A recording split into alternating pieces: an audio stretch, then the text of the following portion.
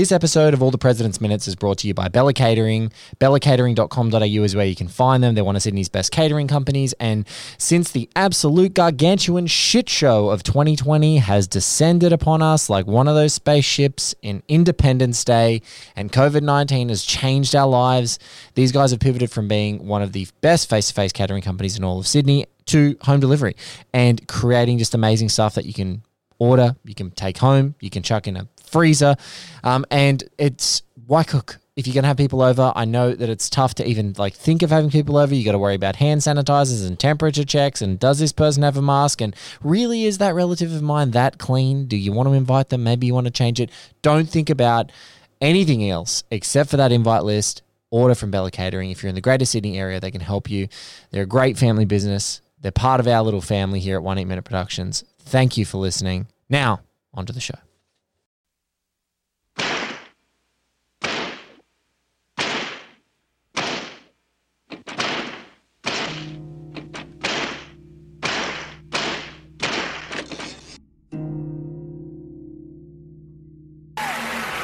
I'm going to say one thing. Fuck Trump.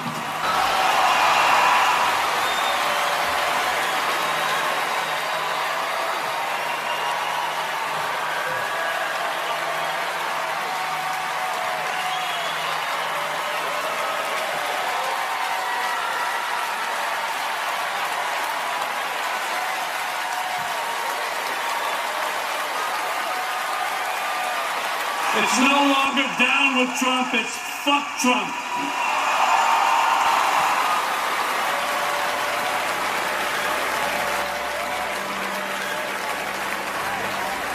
Now I'll get to my introduction. Ladies and gentlemen, welcome to All the President's Minutes. I'm your host, Blake Howard. As part of these projects, I kind of have a bucket list of people that I want to talk to, and they're several individuals that are kind of the top tier of film criticism in the entire world. The man that I'm talking to right now is friends of many people who've been on this show, and many of those friends have said, why haven't you got this guy on the show yet? And it has not been for lack of trying. It's just about timing. When you think of great film critics working, you think of this man. When you think of great film criticism texts and books coming up, you think of this man's work, because he is tackling one of the sacred texts of cinema, and it's pretty incredible, and I can't wait to consume his new book, Made Men, The Story of Goodfellas. He's a writer at the New York Times, and he writes for RogerEbert.com. Ladies and gentlemen, it's my distinct pleasure to welcome Glenn Kenny to All the President's Minutes. Glenn, thank you so much for doing the show. Thank you very much, Blake. I'm really pleased to be speaking with you. And I hope people enjoy what we have to say, and I hope they'll look into reading my book. All those things I'm sure are going to happen. I'm absolutely sure of it, in fact.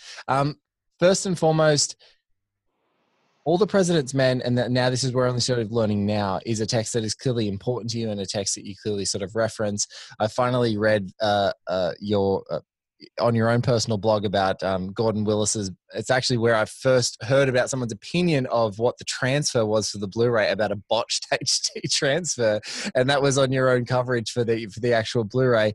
But what's your relationship with All the President's Men for folks who are listening? Because I now know that this movie has many teachable moments from doing this show, and you're actually someone who teaches one of the essential scenes of this movie for craft, for performance, for everything.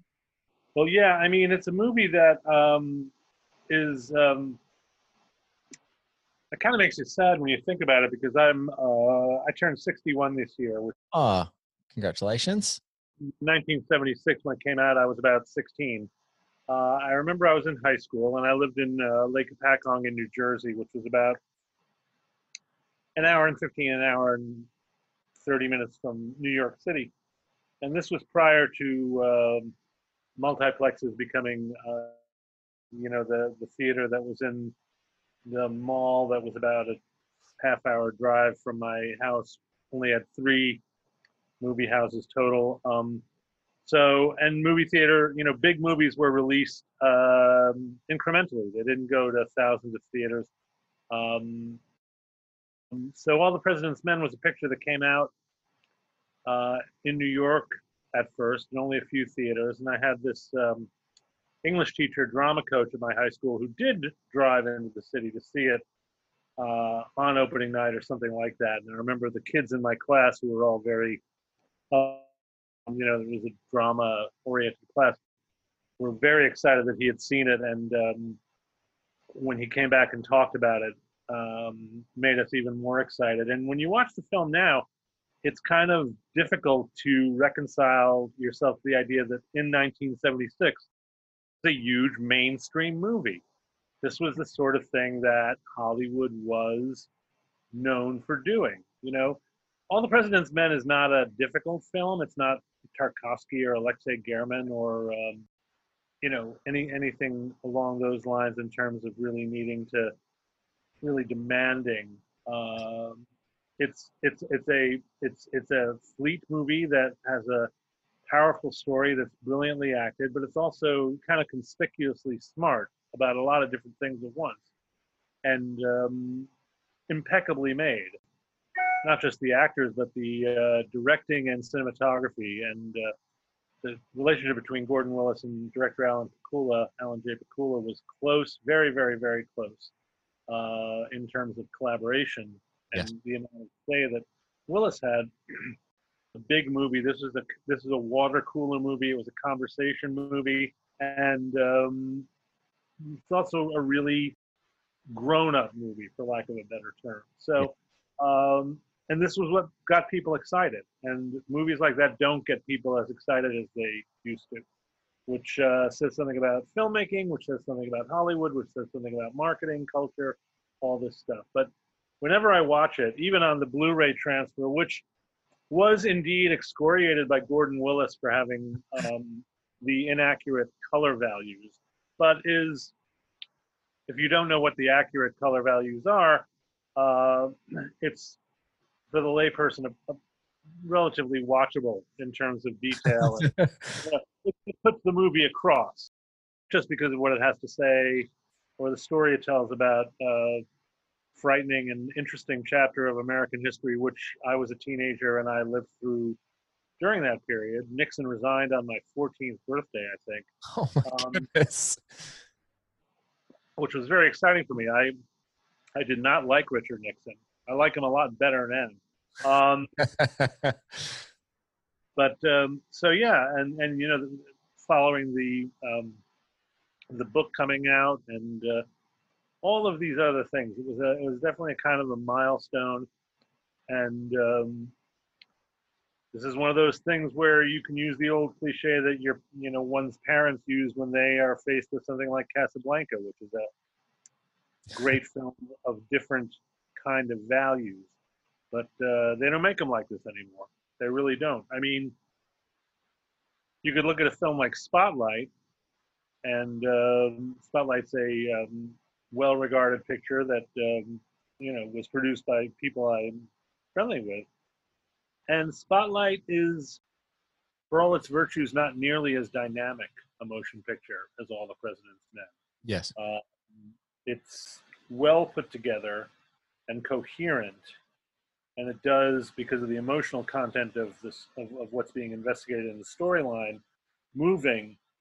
But All the President's Men feels inspired every time you watch it. I think it's an endlessly rewatchable film. Yeah, and I think you nailed, just in talking about the collaboration, whether it's Pakula in some wonderful interviews talking about his collaboration with his production designer and wanting to be connected to someone who had such an obsessive and inspired approach themselves, the legendary relationship between he and Willis, getting someone like Robert O. Wolfe, who's editor of the movie, like a Peckinpah protege, out of the Peckinpah editing school sort of thing, together because of how his conflicting approach to editing. So having like a different voice to help sort of run their vision against. That's what is striking me the more that I learn about Pakula, is that he's a man of alchemy. Like he's got his vision for his actors and how he wants the story to flow, and a lot of tone and feeling. But, exactly like you said with Spotlight, it's when you step into the bowels of that car park, there's no car park moments for me. And even in this scene, Spotlight has a very flat tone the entire movie, and I think it's Liev Schreiber's character as the editor of the Globe who kind of says, like, take out those adjectives. We're going to take out the adjectives. And I think that is sort of like definitive of the entire approach of Spotlight. It's like they've taken out the voice, because like Pakula kind of gives Willis these times where, you know, in the newsroom, it's very flat. It's very dynamically shot, but there's not much you can do with the light. But anytime they're out, they really relish being in people's personal spaces and underground car parks and sprinting through the streets and and just the clutter of Woodward's apartment. Everything feels like this new, really lived in space, and it's all shot so wonderfully. That's what I think strikes me compared to Spotlight. Like you said, very well made film, watchable, but not on an endlessly rewatchable like this movie. As is the case with almost everything that Gordon Willis shot. Yes. It's a movie where the cinematography functions as a dynamic storytelling tool rather than merely a image creating apparatus. Yes. It's an active eye, and it's interesting. You know, when Willis became a director, he couldn't quite make that work. Yes. The same way he did as a cinematographer. It is weird. I think it's also that different filmmakers, I guess for folks who are listening who might not be as familiar what a cinematographer does, on a traditional set of cinematographer, if you're just talking like pure function, they're there to light the picture. They're there to like bring the tone to the movie, but also can also be a really functional job. And the greater the relationship between a cinematographer and a director, the more that the director's exact vision and framing and knowing exactly where he wants it to do, it works in companionship, and they can actually have a dialogue. Or, I know what you're trying to do here, but let's do something else. And you see it with really great directing and cinematographer relationships through the years. I think, I'm the guy who did One Heat Minute. So for me, I'm going to say Michael Mann and Dante Spinotti on some of their great films together, as my shorthand for two guys who can do it. But yeah, it's really interesting to see when there is that genuine collab to, like, we're going to push it, we're going to go farther, we are going to make something unique here, because later on, and my heartbreaking example is Ant-Man and the Wasp, is the cinematographer is Dante Spinotti. And so the difference you see then with a director and film form, what you actually have the choices rather than like the whole movie's created in a computer, basically how they're going to do it. And then they come on to shoot it in the day and they give him the lights that he needs to do to light it on a very functional perspective. It's not like this, where the whole tone, and especially the scenes, this entire scene from the bookkeeper scene rolling now into this debrief scene between Woodward and Bernstein, Robert Redford and Dustin Hoffman that we're going to chat about. It's like the tone of those scenes is so important, and how it's all lit and how the characters live in the space does so much to enhance the storytelling. Yeah, that sounds great. Let's have a look at it and see what we're going to talk about. Absolutely. Guys, this is the 85th minute of Alan J. Pakula and Robert Redford's 1976 masterpiece, All the President's Men. In case that doesn't leap out at you, or this is one of the first episodes you listen to, Glenn and I were in Bob Woodward's apartment. Carl Bernstein has been in this glorious scene with the bookkeeper, played by Jane Alexander. She's given him, he's eked out information over many hours. He's hyped up on coffee. He's jumping around the apartment, and they're debriefing on just the details and trying to expand on some parts of what she's told them that she hasn't been able to be fully transparent on. So we get this wonderful scene where these guys have this exchange. So you guys are going to listen along. Glenn and I are going to watch it right now, and then we're going to come back and talk about it. To re-elect before Mitchell. I don't want a cookie. We've got to get that bookkeeper to say it was Magruder. Never get her to say anything but him. We've got to go back there and try to get her to say it. If we can make names of the initials, then we'll know the people that Creek who paid off the burglars. We'll at least know who got the money. The indictments that came down from the grand jury today stop with the 5 burglars, Hunt and Liddy. Carl, we have got to go back there and get that bookkeeper to say who the names are and not initials. Well, she ain't gonna give it to you because I was with the woman for 6 hours. We've got to try. Well, then you're gonna have to trick her, threaten her. She's not gonna do it. Wait a minute. You know what we could do? What? Listen, we go back there. Yeah. And you ask her who P is. Yeah. And then I say, no. We know P is Porter. I just bury it. Okay, now wait a minute. I say to her, who is P? Right. And then you say to me... I say, no, we know P is Porter. You mean you try to fake her out? Right. And what if she denies it? Well, there it is, Glenn. What a The wonderful first thing. thing that sort of stands out in that scene is that it's another scene that establishes or reestablishes or maintains the line of the theme of the differences of approach that Bernstein and Woodward had. Yes. Something they do discuss in the book, that they came from different backgrounds. They had different areas of interest. Bernstein was kind of a not quite lost soul at the Washington Post, but a bit of a journeyman. He did concert reviews. Woodward and Woodward's persona to this day remains this kind of waspy, Ivy League, meticulous Uber reporter. And so here you have this, you have Bernstein being very high energy, but also being kind of sloppy, having notes on matchbooks and pieces of paper that are not very well organized. And, Woodward is the guy perpetually with the legal pad and the typewriter nearby. And very impulsive, but also very easily frustrated. So he feels like he's exhausted every possible line of attack in terms of getting Judy Hoback to speak to them, to reveal things to them, whereas Woodward is, no, we got to find a strategy. So the emphasis on this scene, is their contrast as people, as professionals, but also their ability to put their heads together and collaborate on an idea. Yes. And this scene is in between two scenes which feature the great actor Jane Alexander as the committee member Judy Hoback. And the scene where Bernstein character first goes to her house is one of the best examples of how Willis, when Hoback is resistant to even speaking to Bernstein, he kind of wheedles his way into the house by asking the sister for a cigarette. There's all these physical barriers between them in the shot.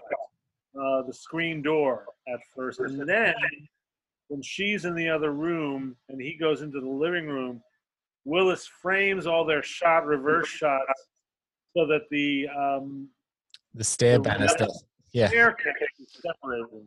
Yes. So this is not unlike the way that Roman Polanski would frame a doorway in Rosemary's Baby when Ruth Gordon is going into a bedroom to make a telephone call, and he frames the doorway in such a way that the audience, who's dying to know what Ruth Gordon is going to say, almost cranes their neck as if to try and peer around that bedroom door. You are put in the position of Bernstein wanting this information so badly that you're peering through those dowels in the staircase to see Judy Hoback. And then after this scene, when Woodward and Bernstein go to confront Hoback again, we're out in the open. It's on a front porch. She's got the iced tea, but she's still very resistant in this. The way the trees are shading the porch almost encloses them to a certain extent. So, this is all a depiction of their art as investigative reporters. Yes. And that it is an art. Like, there's something so great as like in a couple of the preceding minutes to you and I just talking, one of the key ideas that's come out from a number of the conversations is like, this is such a beautiful scene for Bernstein as a character in this film and Hoffman's performance as Bernstein because of the way that we've seen him be high energy, we've seen him be manic, we've seen him be blustery and a bit of a blowhard and like pushing into Dardis's office and sort of demanding information, otherwise he's going to print without his comment, etc. And then you see him realize almost in real time in this wonderful way that is not the approach that is going to get him what he needs in that previous bookkeeper scene. He must adopt a much more slow and sort of very Woodward, eking out gentle probing of Judy Hoback / the bookkeeper played by Jane Alexander, because if he doesn't, he's going to lose her. Like, there is such a delicate knife edge that he's on. And so watching him sort of adopt that, and similarly later we get a great scene where Bob Woodward like feels like he turns into Bernstein. He starts asking people these no BS questions. But I love this scene we're talking about because it's the beginning of like, now this informs every other scene that they have for the rest of the movie, and that they're thinking about the strategy of every scene and how they act between one another for the rest of the movie. And it's just a great subtle touch because it like establishes it. And then because of Bakula's terrific direction and the script, they don't have to say it again. They don't have to reinforce it again. They're just doing it for the rest of the movie. It's happening. And then when Woodward goes in, he's the one who delivers the whammy punchline of the whole exchange, which I won't reveal here because I don't want to spoil it for the person who's doing the next minute. But that's the structuring is quite brilliant.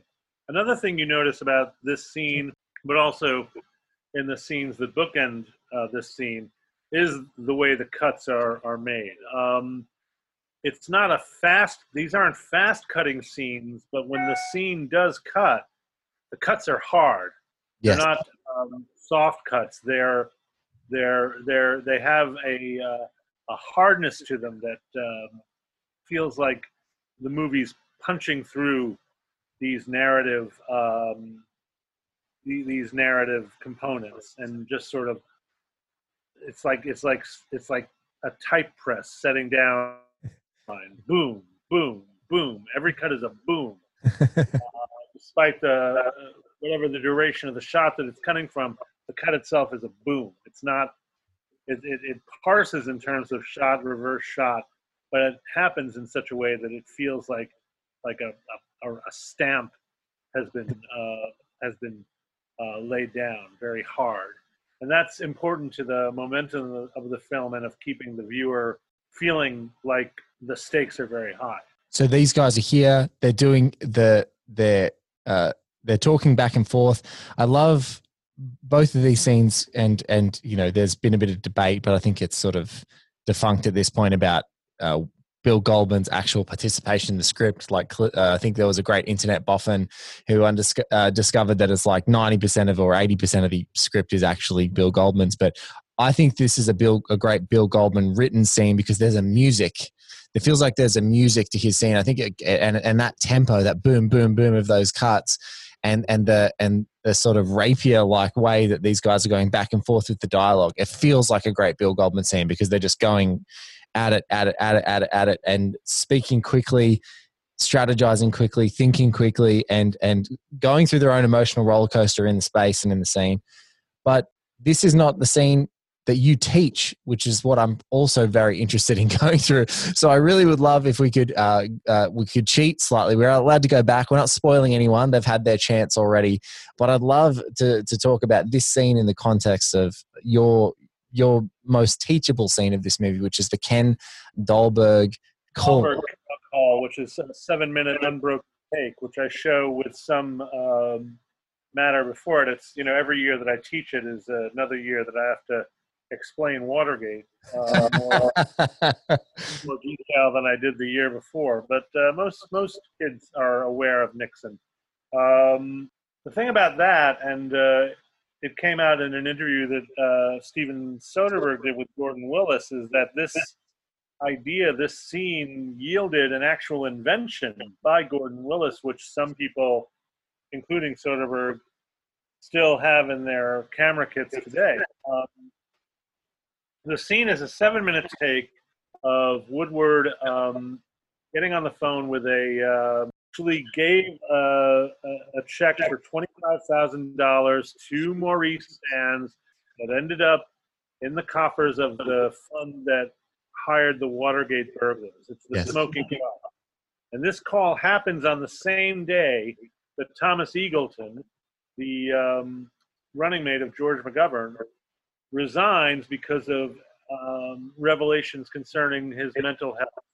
Yes. And it takes place, again, you talk about the flat lighting in the newsroom. So much of the movie takes place in this flatly lit newsroom. But two things are happening in the scene. One is on television, Eagleton is announcing his resignation.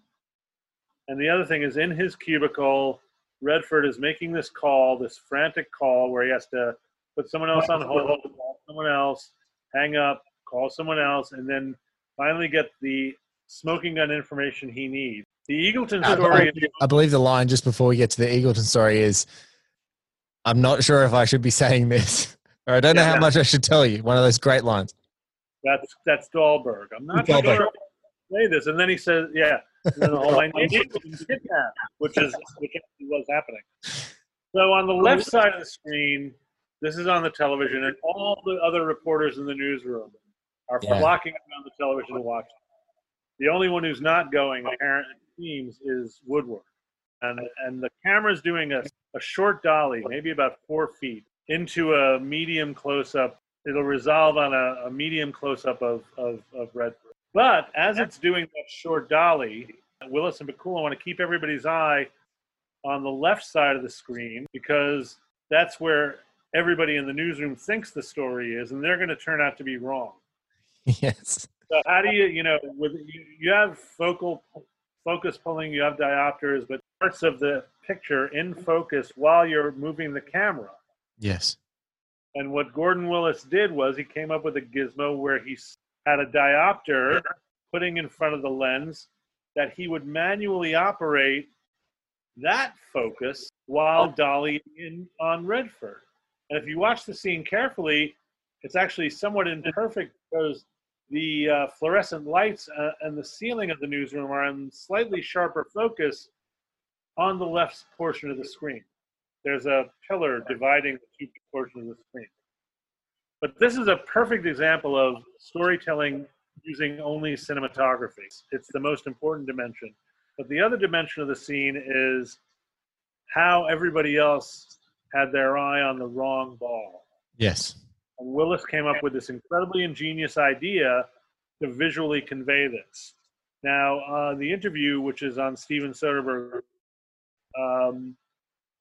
Willis comes in with this contraption and he lays out the shot to Bakula, and Willis's assistant cameraman says, I can't do this. They didn't want to do it. They didn't know if it would work or they were whatever. And Willis fires the guy, and he operates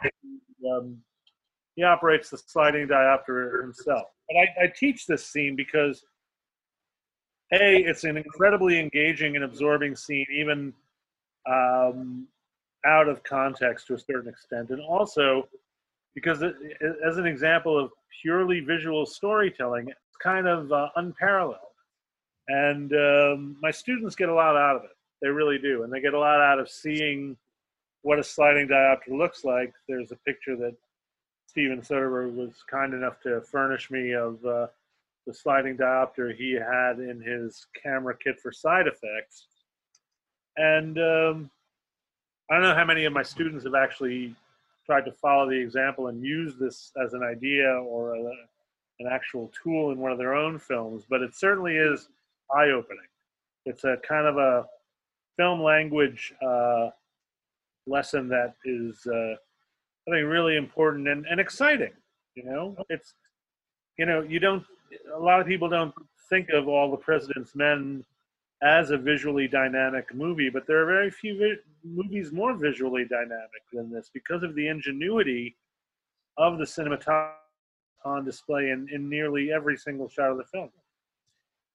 And it's also a movie that doesn't necessarily get thought of in those terms because of the authenticity of the storytelling, right? So the constraints of authenticity mean that you don't get to, there's sort of a burden that you must fulfill to be authentic first and then artistic second. But I think that that's what's so ingenious about that, particularly the scene that you're talking about, which is they are doing the things that are happening. They've found a dramatic moment. And although in real life that happens over, several days, they've done this beautiful moment of condensing, just like in the bookkeeper scene. We see 8 minutes for 6 hours, but it feels like 6 hours. It may as well be 6 hours, right? The way that it's shot, it gives you that same sense of, time passing and questions being unanswered.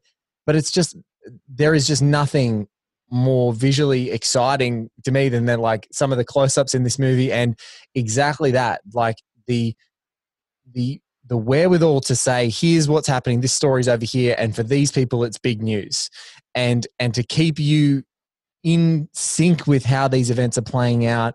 And then eventually and I think it was Jason Bailey who was a guest on the show and actually got to talk about the moment. He calls that the tip of the Dahlberg is something that he coined on this show.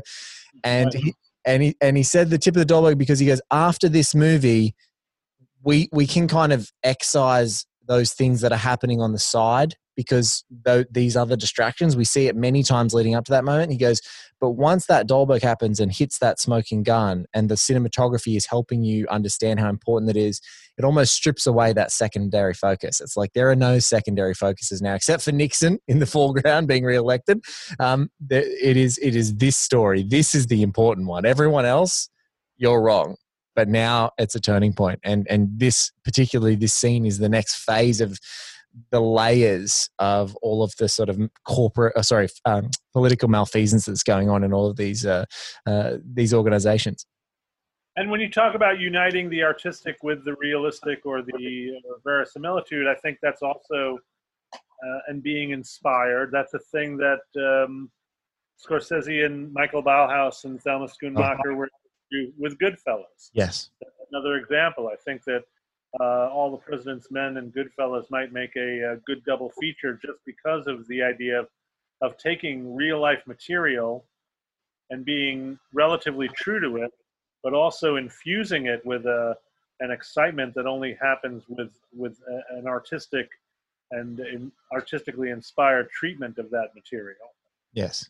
And it's like that unbelievable thing that, like, you know, it happens in multiple cases in this movie of just visual invention. It's like them picking the shot that happens in the Library of Congress, like to decide to do that and how iconic that is. And it feels like for a movie that doesn't get necessarily lumped in as an artistic movie, as in Presidents, and that's the inverse with Goodfellas, because there are so many scenes that have been so liberally ripped off and riffed upon in almost every movie that followed it after Goodfellas. But Presidents has got that great Library of Congress scene. They've got this great scene. They've got the underground car parking scene. It's like all these things are happening, and that commitment to authenticity is also part of it, because, you know, for folks who are listening, you might not immediately know the name Judy Hoback or Judy Hoback Miller, as Glenn does, and I, because obviously Glenn is teaching this movie to students,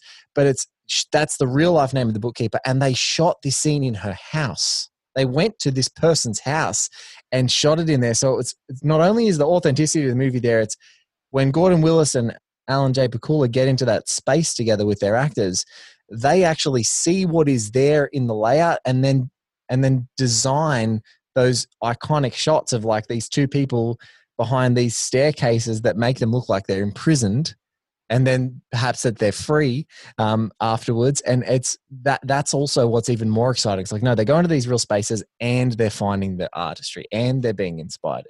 Yeah, no, I mean, it's a charged film. Yes. These guys, Redford, Hoffman, I mean, I think also by the time we get to something like Goodfellas, Scorsese's got his crew of guys. And one thing I love about Goodfellas on a recent rewatch is I just love all of the character actor faces that occupy Goodfellas bring me a great deal of comfort. Whether it's just they're so unique, they're so them, they're so for that space. And it feels like even, I don't know how All the Presidents manages to do it, but it's like, although these are big capital M movie stars, these two guys, especially in the scene that we're talking about, seem to be able to disguise their personas in plain sight to be these real reporters on the screen. And I think that's a really fascinating thing. It also has to do with the rhythm they establish between themselves, and that kind of helps as well. The great thing about the writing too, and I think that, you know, both actors quite possibly made sure that everything they were saying felt comfortable coming out of their mouth. Woodward's wheedling of Jane Alexander's character is kind of the ultimate Dustin Hoffman, oh, come on scene, without him actually ever saying, oh, come on. So, come on. He doesn't ever do that, but he might as well be. Yes. But, you know, that's very Hoffman, you know. Yes. So, you know, he makes Bernstein his own. Yes. And obviously Woodward in those scenes, there's a really terrific little interview. I played a clip of it in episode 76 for folks who want to go back and listen to it. I might link it in the description here of this show, with Pakula talking about these guys. And he said the first time they screened the movie for Robert Redford's wife, actually, she said there's sometimes where he stops walking like my husband and he walks like Bob Woodward. And so I think that there's something understated going on there, is that these guys, by design, by that sort of osmosis, being around the real Bernstein and Woodward during the production of this movie, they definitely got some of that essence, and they're throwing it up on screen and differentiating themselves from their movie star personas classically to these guys as well. I think that feels like the most, subtle but very kind of like deliberate ways to delineate yourself from these characters here. Yeah, I don't think Redford's been given sufficient credit as an actor. I remember going back to 1976. High school drama teacher saw the film and he said, "Well, Watson forgot that Redford was Redford, and that's the highest compliment I can give him." And that's fine. I mean, it reminds me of what people, Harry Carey Jr. used to say about people's characterizations of John Wayne. Actually, he's never played a movie star who lives in Beverly Hills. Redford has often played, these kind of icy wasp characters, and I don't think that's necessarily a reflection of who he is. He's an enigmatic person, but he's got from some accounts a fieriness to him that doesn't line up necessarily with the reserve that people associate with him because of his good looks. But I do think that he's well suited. That kind of, his look and his manner is well suited to a portrayal of Woodward. And frankly, he's quite a bit more charismatic than the real life Woodward, for sure, because that's what movie stars do. With Hoffman and the actual Bernstein, I mean, Bernstein always strikes me as kind of a character in a way that Woodward doesn't. Yes. And I think our mutual friend, I'm bringing this up as much as I can, our mutual friend Sean Burns recently tweeted out the CNN article written by Carl Bernstein, and he pointed out, he goes, "Look at this guy, still doing the thing, writing 109-word leads to stories, a recent Bernstein story. He's still a fiery guy in a way that I think Woodward hasn't maintained that sort of fiery sort of bluster." Well, I mean, Woodward has his brand, which is, very, very strong in terms of allowing him access, and he just does what he does for every administration without fail. Whereas Bernstein has kind of working on this case and working on those books really opened him up, and he's become a writer who's more philosophical. He has, in a sense, his range is wider than Woodward. You wouldn't expect Woodward to write a biography of one of the popes, for instance. Yes. Curiosity about ideas and religion and things like that Woodward absolutely, if he has it, keeps private. Well, Glenn, I just want to thank you so much for coming on to the show, and thank you for having the chat. And it's really nice to talk to a person who has an affinity for obsession, and clearly someone who's writing about Goodfellas and writing a whole book on it. It's exciting to talk to you. So thank you again. It's just been a real treat, and definitely one of my final bucket list people to get on this show, and or one of the One Heat Minute productions. It's exciting to talk to you. So thank you so much. I had a great time. I know you're doing different people for every minute, but next film you do, have me on for one of those minutes. I would love that. Thank you so much, Glenn. And that movie is, funnily enough, probably going to happen at the end of the year. I'll say it for this show because I know a lot of people might be listening. That next film that's going to get a bigger treatment is going to be Zodiac, which is in has a connection to this film because William Goldman, one of his mentees, one of his proteges, we've talked about I think we maybe have mentioned Aaron Sorkin. We've maybe mentioned David Fincher on this show as a Goldman guy. And that also is scored by David Shire and has been called by the great and dearly departed Roger Ebert All the President's Men of serial killer movies. So we'll be diving into that one is the next big one. I'll make sure I'm ready. Thank you so much. Wow, that was the incredible Glenn Kenny. He is just so insightful and wise and awesome. I could chat to Glenn all day. If you want to follow Glenn, it's at Glenn _Kenny. His first name is spelled GLENN. His book, which I just am salivating to get a copy of, Made Men, The Story of Goodfellas, is coming on September 15th.